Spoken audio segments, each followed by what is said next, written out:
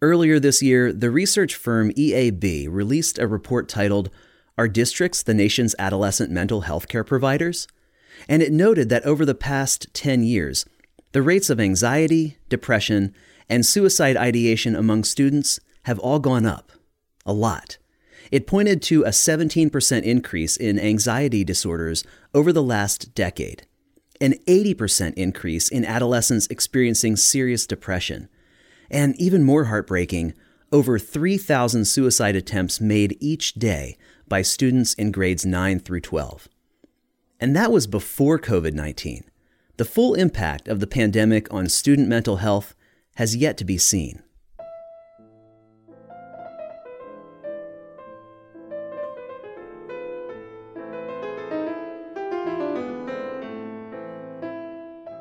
These students who are getting mental health care, 3/4 of them get that care at school. If you want to read the report, we'll include a link in the show notes. All of this comes at a time when schools are feeling stretched on every front. And so the question we wanted to ask in response to this report was, okay, if students are looking to schools to provide that kind of mental health care, are schools ready for that? From Frontline Education, this is Field Trip.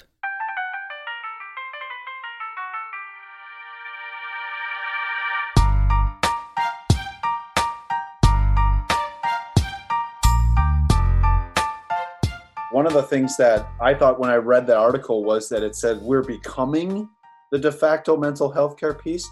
I would argue that we have been.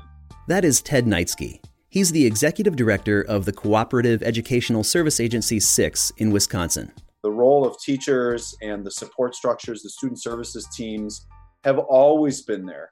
I think the shift is we are becoming aware that mental health is just like any other part of the body. That brain health and heart health and physical health and muscular health are one and the same. And it's no longer a stereotype. So it is no longer a problem to go see the counselor. It is no longer a problem to be seeking professional support to help you drive the odd narratives out of your head. So when I saw the article, I was like, this is just now coming to light because we are now comfortable as an American society having the conversation that when your brain hurts and your heart hurts and it's one and the same, we need to address it. Before, I think what we did was we did the classic, American rub a little dirt on it, kid. Everybody's got a problem. Life's a bowl of cherries. Sometimes there's pits mindset. And now it's, wow, if we really want the best out of this generation, as well as ourselves, we need to deal with some things, and we're up and starting on it.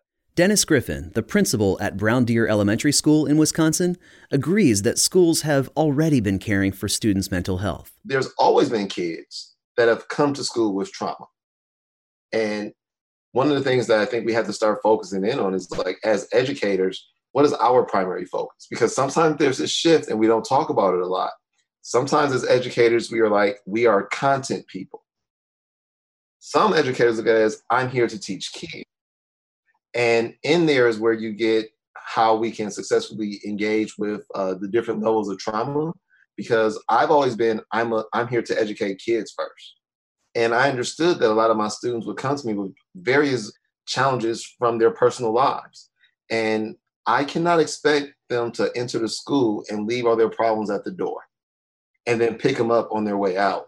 It varies. I think some schools are very ready. They've been anticipating this for some time. They've been adding to their staff, training their staff, putting programs in place. Other schools, not so much. This is Suzanne Seibel. She's a school counselor and founder of Youth Risk Prevention Specialists. I've worked in a number of districts in a number of different capacities, and I have found that some schools are phenomenally prepared in all facets of social emotional health, and others are pretty far behind. They don't know what they don't know. So they haven't put things into place because they're not even aware that maybe they should, or that these things are available to them. The truth is, and you know this, traditionally schools are set up to really educate students, and mental health professionals, whether they're social workers, psychologists, counselors, were brought into schools to help students to be able and ready to learn. Jim Wright is an RTI CCSS trainer and consultant. He has also served as a school psychologist and a school administrator, and he runs the website interventioncentral.org. We've now moved into something like what I'll call mission creep. That is, schools were kind of set up as primary sites to really, help kids to be educated. But because in reality, a lot of students can only really access mental health services in school settings, we're beginning to think nationally that maybe schools should also take on an additional mission, and that is to provide primary mental health services for students. So your question, Ryan, was how prepared are schools to do that? And I think right now we're probably underprepared, in part because we simply don't have that kind of staffing. So schools can do an amazing amount of things to really prepare and support students around issues of mental health. They can reach out to area agencies to kind of make referrals, et cetera.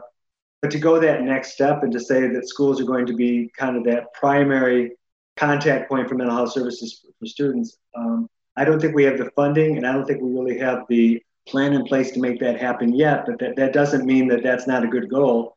April Strong, a prevention intervention program specialist at Martin County Schools in Florida, believes that schools are becoming the primary place students go for mental health care because of the variety of roles that already exist on school campuses.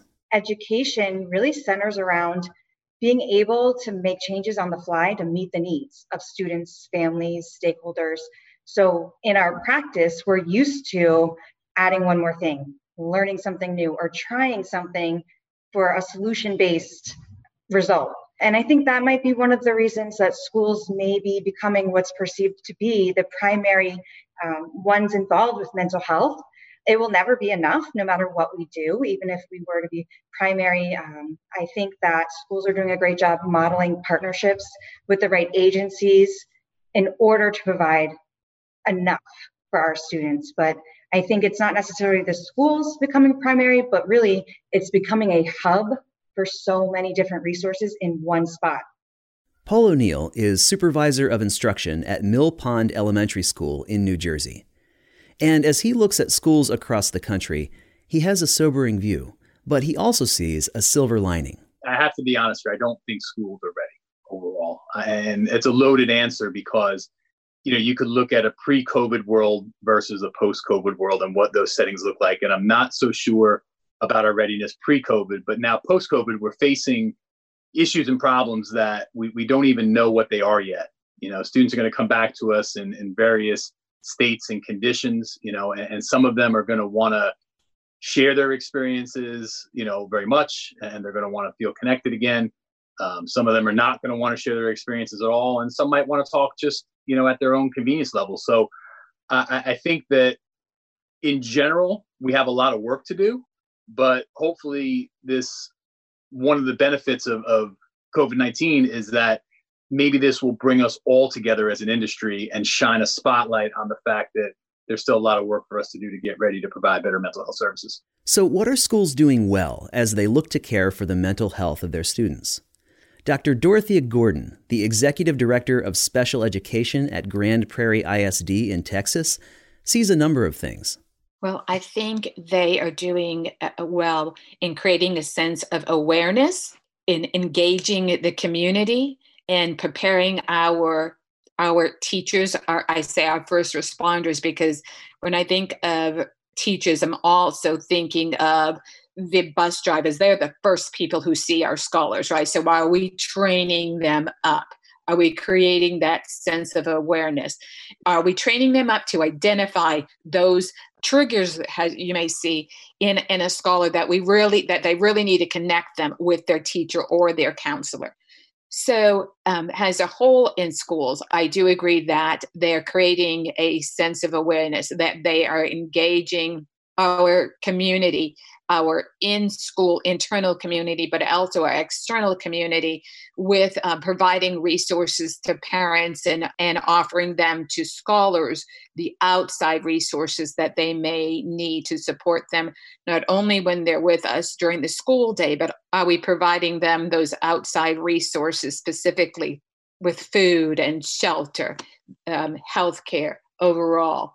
So I think what we're doing well is creating a sense of awareness with that.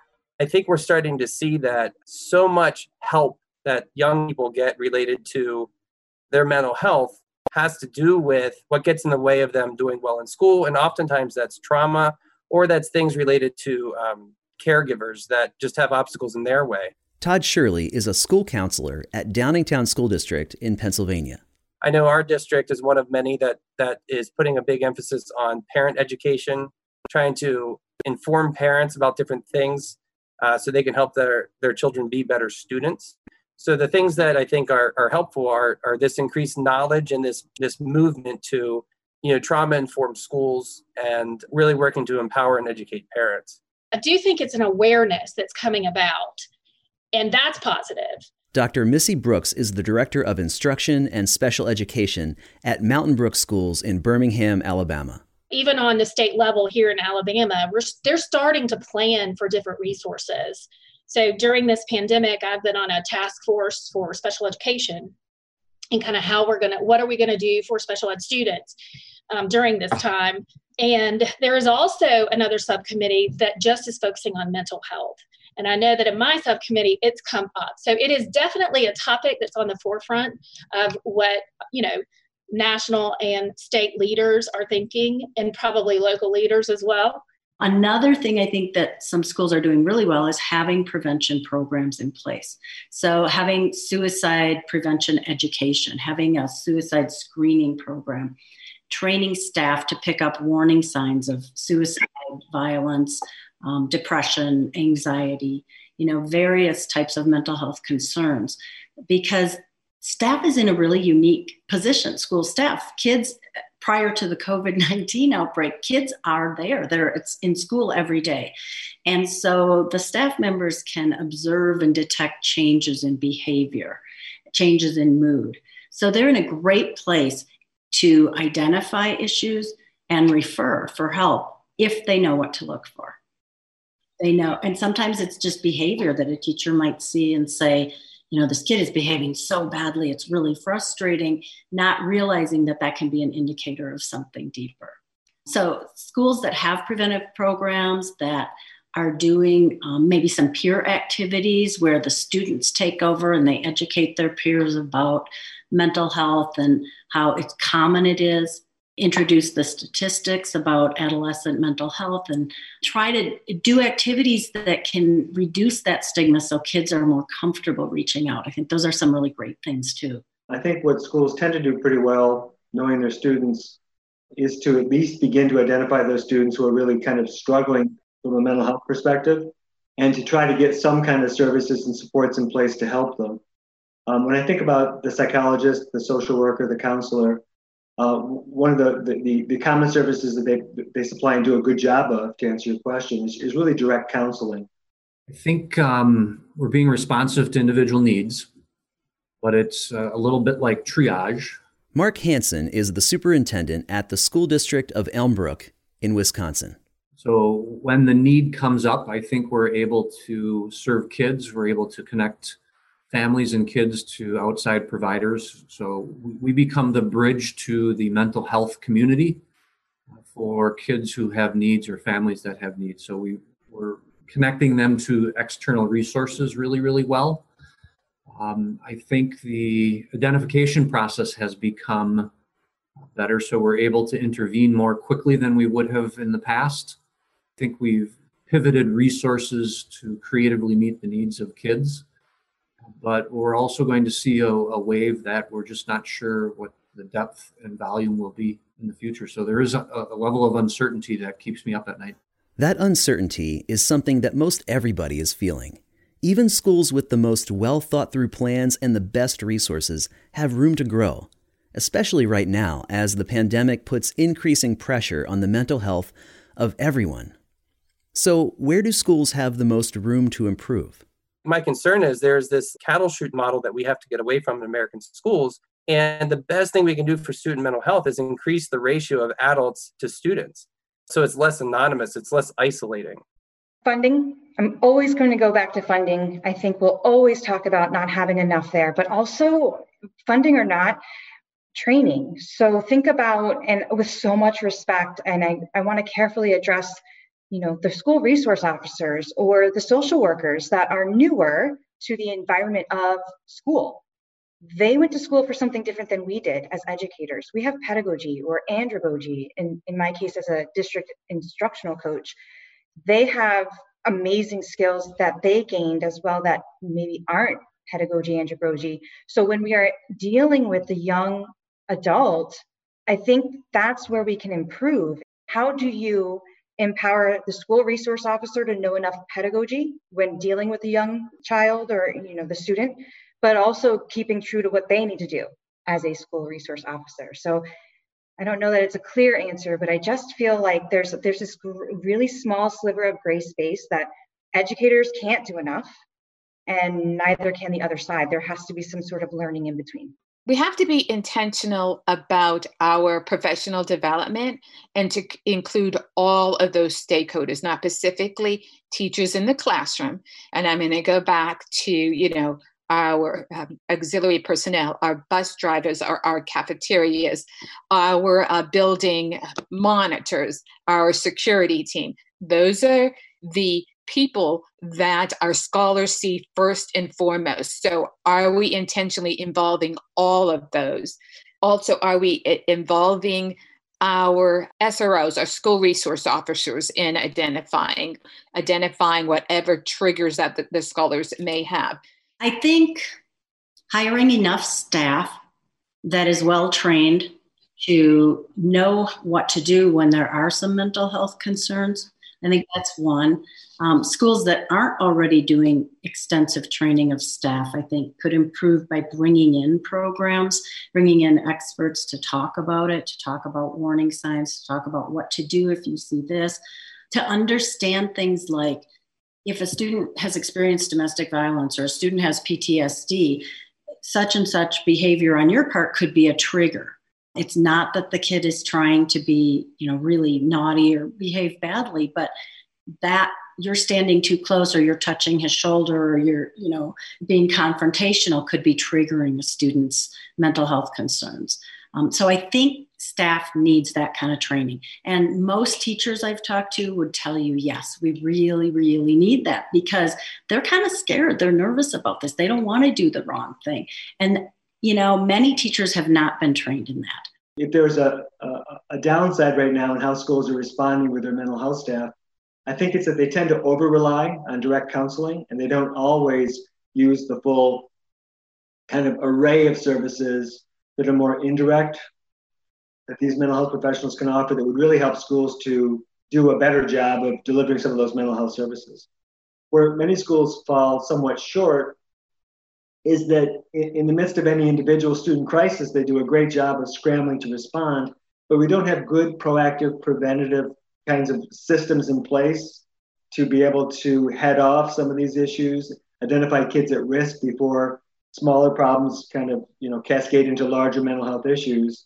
So I would really be looking at that RTI, that MTSS approach, and I would be putting the psychologists, counselors, social workers right in the center of helping to design that systemic kind of school-wide approach. Most educators intuitively understand the importance of caring for student mental health, but I still wanted to ask the question and get a variety of perspectives. What is the impact on education when students experience mental health concerns? If you're not feeling safe, you're not feeling cared for, I think that's number one. Learning, true learning, and discovering the possibilities of potential can't be achieved if you're not feeling safe. So I think number one, first and foremost, we've got to make sure that's established. But beyond that, it's important because that can't be the only step. The next step has to be that the kids have the tools in their tool belt to be able to deploy them when needed, when they're in crisis, or when they're feeling issues that are impacting their mental health. Students, I feel, not only do they have to be comfortable reaching out, but they first of all have to identify that there's a problem, that there's an issue, and then feel comfortable sharing that problem. And then from the adults' perspective, especially teachers, because, teachers and administrators, we're not trained like counselors are. So counselors might be able to naturally step in and work with these students, but we have to realize those very first steps where things are starting to be difficult for students, we have to be able to mitigate that harm, mitigate that damage by being able to discuss with them certain things and, continue to make sure they understand that they're safe and that they should communicate with an adult, and it's not a weakness, and, it's not something to be made fun of. But mental health is a very important thing. It drives everything that we do. kind of goes back to Maslow's hierarchy. If you don't feel safe in your building, you're not going to be able to learn. And a lot of times we may provide a safe environment, but if they're not feeling safe internally, if there is something that's worrying them so much, we can't reach them. It's kind of like if a student is starving, well, they're more thinking about food than they are what we're teaching them in science that day. So I think it's the same with mental health. I think we have to address those problems. Otherwise, we're not reaching them because they're so focused on something else. And that, I think, is just the nature of mental health. We've got to realize that that is part of what we have to do to be able to teach kids. We have to break down that barrier as well. It's really hard to learn when your mind is somewhere else, when you can barely get up in the morning and get out of bed and go to school, when you are feeling like a failure, thinking suicidal thoughts, anxious about school, possibly have an early onset of a psychosis. Students experience some of these things. How do you possibly learn and achieve in the classroom when that's happening? But beyond that, how do you develop the social skills you need to develop as an adolescent? Because that's a time developmentally where they need that. So if you feel insecure or not good enough or suicidal or worthless, how are you going to interact with others and build those skills? So I think that's really huge as well. And that's part of what we do in school. I'm going to get really personal here, Ryan. One of the drivers for me entering this profession was, as a high school student, I lost my best friend to suicide. And it taught me lessons that drove me to become an educator, to help kids. And ultimately, that same tragedy of suicide has appeared on our doorsteps repeatedly in our community. It wasn't that long ago that I went to my 12th funeral for suicide in a 5-year span. This is not okay. We've got to put a marker down as educational leaders and say, the dramatic rise in teen suicide in this country is a crisis.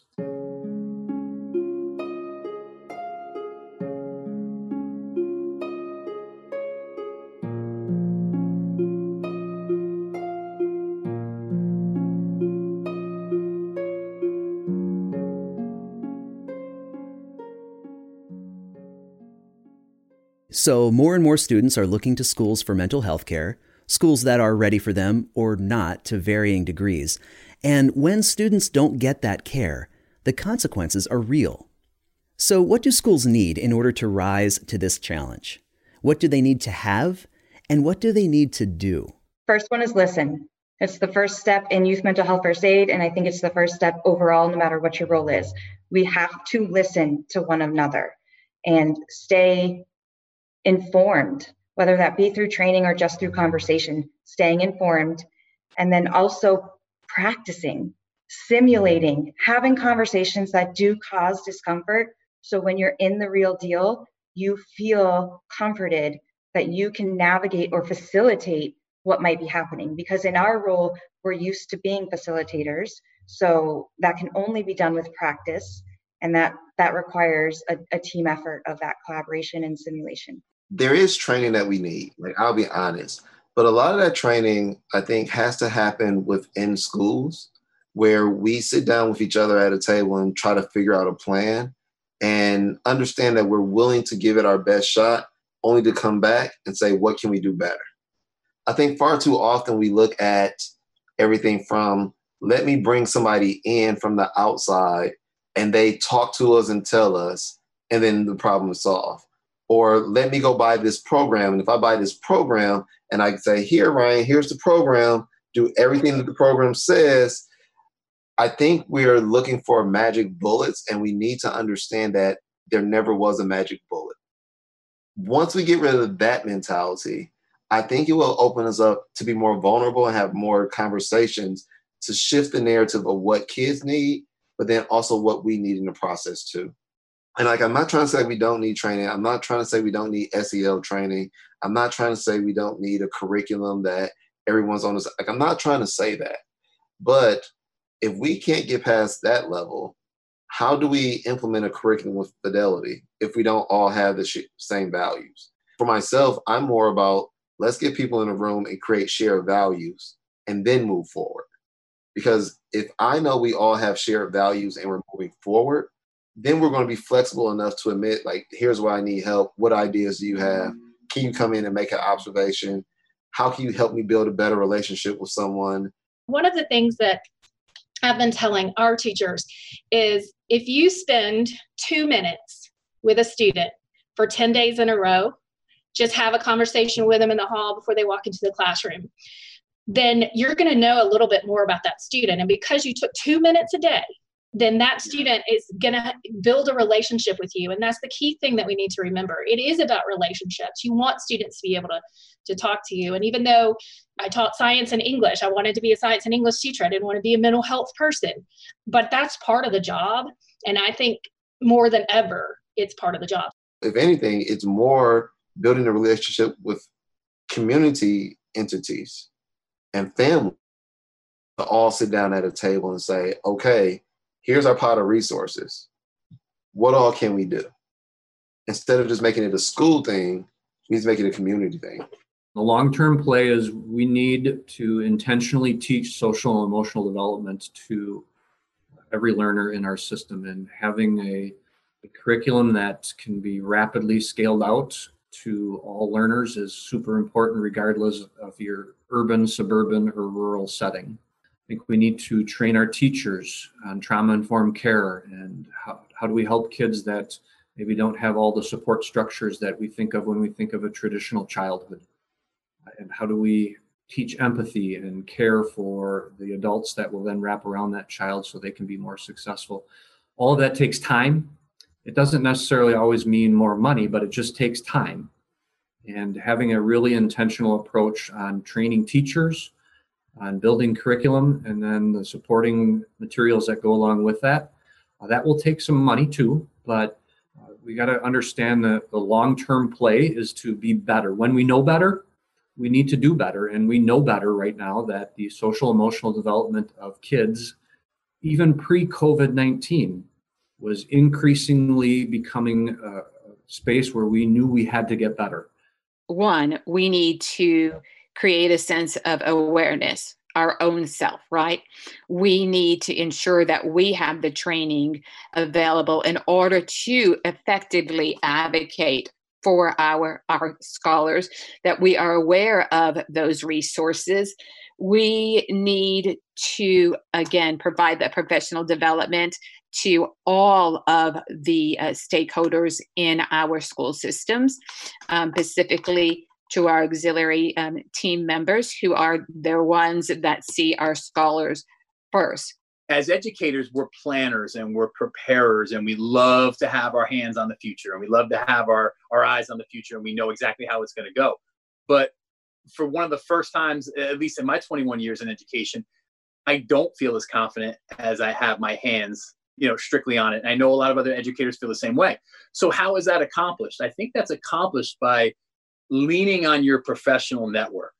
And that's key, because I'm not talking about just the people that you work with and the people that you teach with, because those type of conversations are good and they're important, because those people understand what the day-to-day functions are, what the challenges are, what the realities are, what we're going to face. But you've got to go beyond that, because if you're strictly speaking to people that you deal with every day, then the conversations always end up the same way. We don't have enough of this. We don't have enough of that. We've got too much of this. That's a hurdle or an obstacle or a barrier. So you need to really extend that professional learning network to include people in your state, people, in your county, in your state, in your region, and people throughout the country. Immerse yourself in the social emotional learning research that's emerging. CASEL and others have put together a wide variety of resources that are super, super helpful. Dive into the self-harm research and the rise in teen suicide. And do you have tools in your district that can help identify kids who have a plan and have an intervention system? And are your counselors equipped to have tough conversations with moms and dads about kids not being well right now? The emerging academic gaps when you have schools in emergency remote learning. Are you reading how things transpired in New Orleans after Katrina? Just understanding some of the research around academic loss. We're knowing that our intervention systems for reading and arithmetic are going to have to be turned on very, very fast in the fall. Do you know which of your interventions work best for kindergartners who can't read yet? First graders who are struggling reading? Is there deep embedding of science-based reading instruction going on in your system? Those would be some things I would be working on as a superintendent. I asked everyone I spoke to about this to make a prediction, to look into the crystal ball. If you look 5 to 10 years into the future, what do you think the landscape will be when it comes to student mental health and education? Oh man, that's going to be exciting. 5 years from now, with the amount of focus on the whole child, making sure that each kid has what they need in order to be successful, and a significant infusion in empathy and then developmental understandings for those children, that's going to be awesome. And as long as we can maintain that core focus and break the stereotypes that kids and adults who struggle with mental illness aren't broken, right? They're just sprained. That will be great. That takes a mindset shift, a cultural shift, and an understanding. And that takes time. We need to embrace this. We need to make it okay at an earlier age to seek help when your heart and head are sprained, so that you learn the strategies and skills to be resilient and have grit. It's the old way where we expect people to be resilient and we expect them to be gritty, but we don't train them up. I think that's the great shift for our country and our nation, is that the teachers coming out of school right now are understanding mental health. The teachers who are in schools really get that, wow, this is a real thing, and these kids can be amazing. I think that we are living in a time where we are observing the greatest generation of Americans who are currently in our schools. They are more understanding of other people. Generation Z, these kids, they are phenomenal. They're more empathetic than any other generation. They are more caring. They're more accepting. I don't know. I think we're living some amazing times, and it's only going to get better. I do believe that a lot more of the colleges, teacher preparation programs, the administrative programs, they're going to have to make a shift at some point to help educate around trauma that kids experience. And I'm not sure how you actually give everyone that experience, because I'm not sure it's something you can just do out of a textbook. I would hope that we are looking at how we do things. And I would hope that the entire way we do school changes. What that looks like, I'm not 100% sure. Should there be some sort of blended model? Should there be more student voice and student choice in the things that they have to do? I would hope that would happen. I would hope that schools are more flexible and less, got to do it this way, this way, this way. It's my way or the highway kind of thing. I would hope that we would see those things. And because we're responding in those ways, I think we might see different structures in place. So different kinds of scheduling, so that there is built-in time in the schedule for building relationships. And it's not just going class to class to class to class for content. I don't know that I would have had an easy answer for that before COVID, but when I saw how quickly at least some school systems have adapted to and adopted online learning, I can really see a place for online mental health support as well. One of the great barriers to getting good, high-quality mental health services to kids is simply having good, highly qualified personnel available, right? So if we can find a way, whether it's group counseling, whether it's individual check-ins, to do a lot of that, obviously with high level of computer security, to be able to deliver those services remotely to some of our students, I really see that as being 5 or 10 years from now an area of real growth. I think they'll be better prepared. I really do. I think possibly the COVID crisis has served as an impetus to get people more prepared. Maybe they were thinking about it, but it didn't seem as urgent. But now we're reading and hearing a lot about what this has done to students and to people in general. And we feel it ourselves. So I think this may be an impetus for change. And I think schools will be better prepared. I think they'll start to see these are some gaps that we have, and we need to do something about this. So they'll collaborate more, maybe look at other districts who have things in place and say, how did you get this going? Maybe we need to do this. I think they're kind of scared, a lot of districts.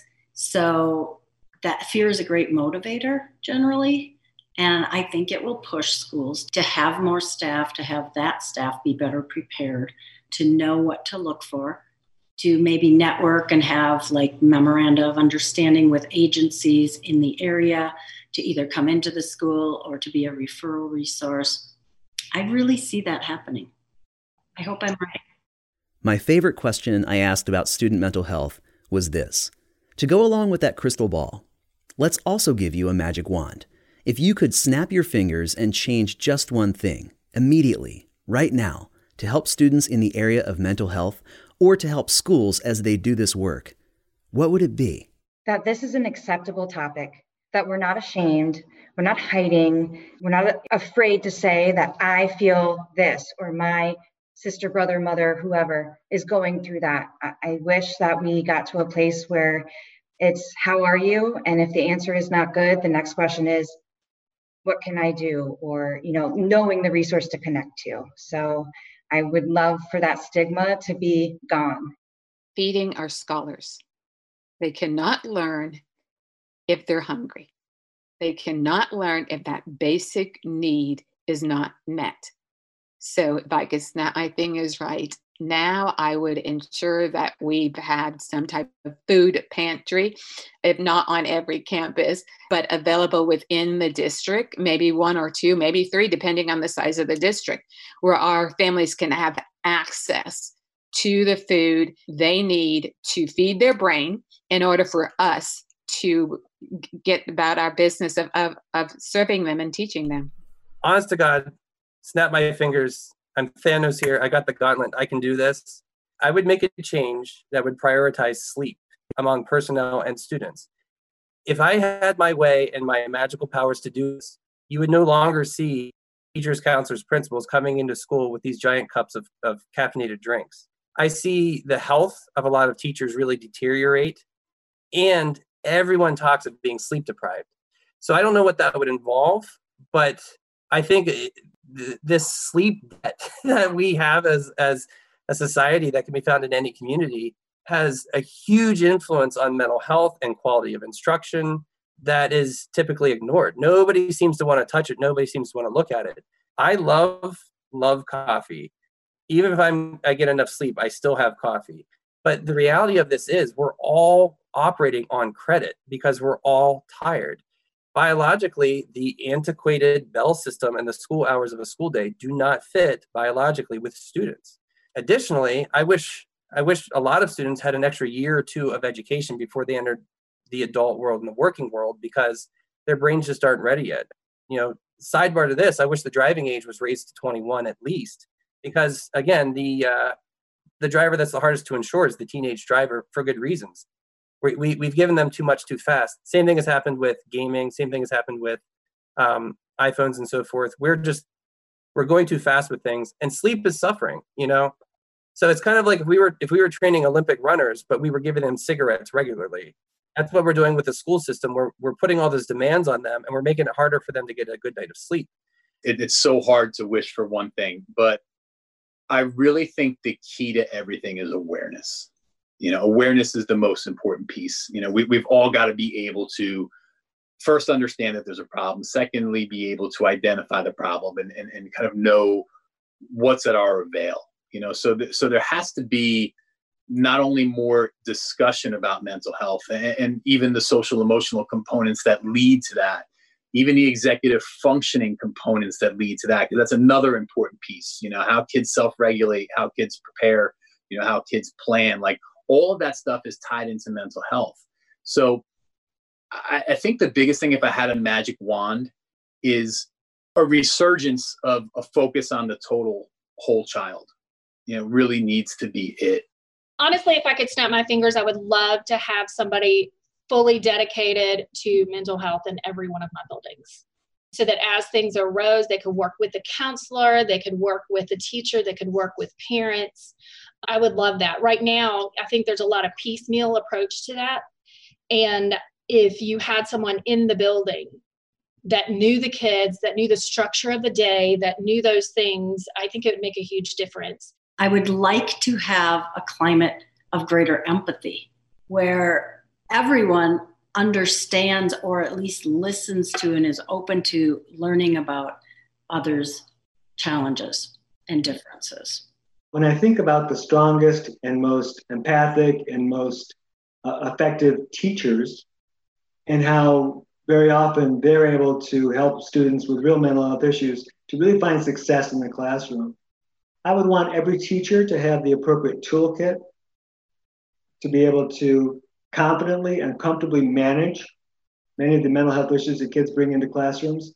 And I'm not really trying to state this as something that is beyond imagining, because many teachers do this already. But if I could take sort of that performance, that sensitive, appropriate, in the moment kind of supportive performance of kind of our quote unquote strongest teachers in those areas, and make that just the routine toolkit for every teacher, if I could snap my fingers and do that, that would be what I would ask for. Because obviously when kids struggle, they're often struggling in classrooms. Those classroom teachers have such potential to kind of be that empathic, connecting person. And certainly psychologists, social workers, and counselors can support those teachers. But I want teachers to have that toolkit, if I could. If I could snap the fingers and do that, that's what I would snap for. I guess my snap would be an immediate emergency mindset in the community to engage resources and strategies so people were working together. Right now, we're working siloed and in isolation, and really, really good things are happening. But man, there is a lot of power and confluence. When you bring together all these different groups, when the county and the city and the nonprofits and the schools are all on the same page and can park their egos, wow.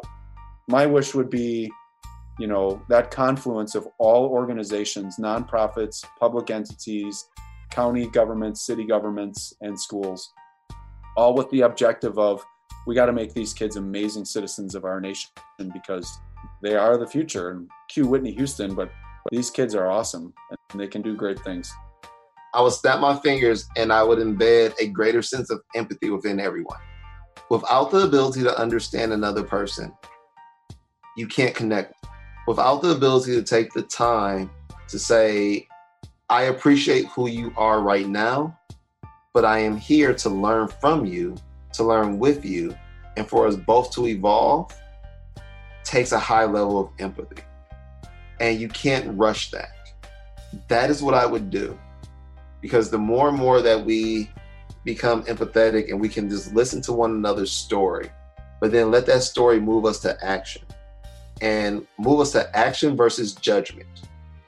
Because a lot of times in our world right now, we allow our bias to create this judgment piece. And that judgment piece leads to more fear, whereas empathy leads to more understanding. So if I had to go, I would go with empathy because empathy is the greatest level of change for us. Field Trip is a podcast from Frontline Education. Frontline is the leading provider of school administrative software. That includes Frontline School Health Management, an electronic health record system with tools to help you keep track of health data for all students. It also includes tools to support mental and behavioral health management, as well as COVID-19 functionality to help you easily collect and track health data for students and staff, and keep your school community safe. For more information, visit frontlineeducation.com/fieldtrippodcast. For Frontline Education, I'm Ryan Estes. Thanks for listening, and have a great day.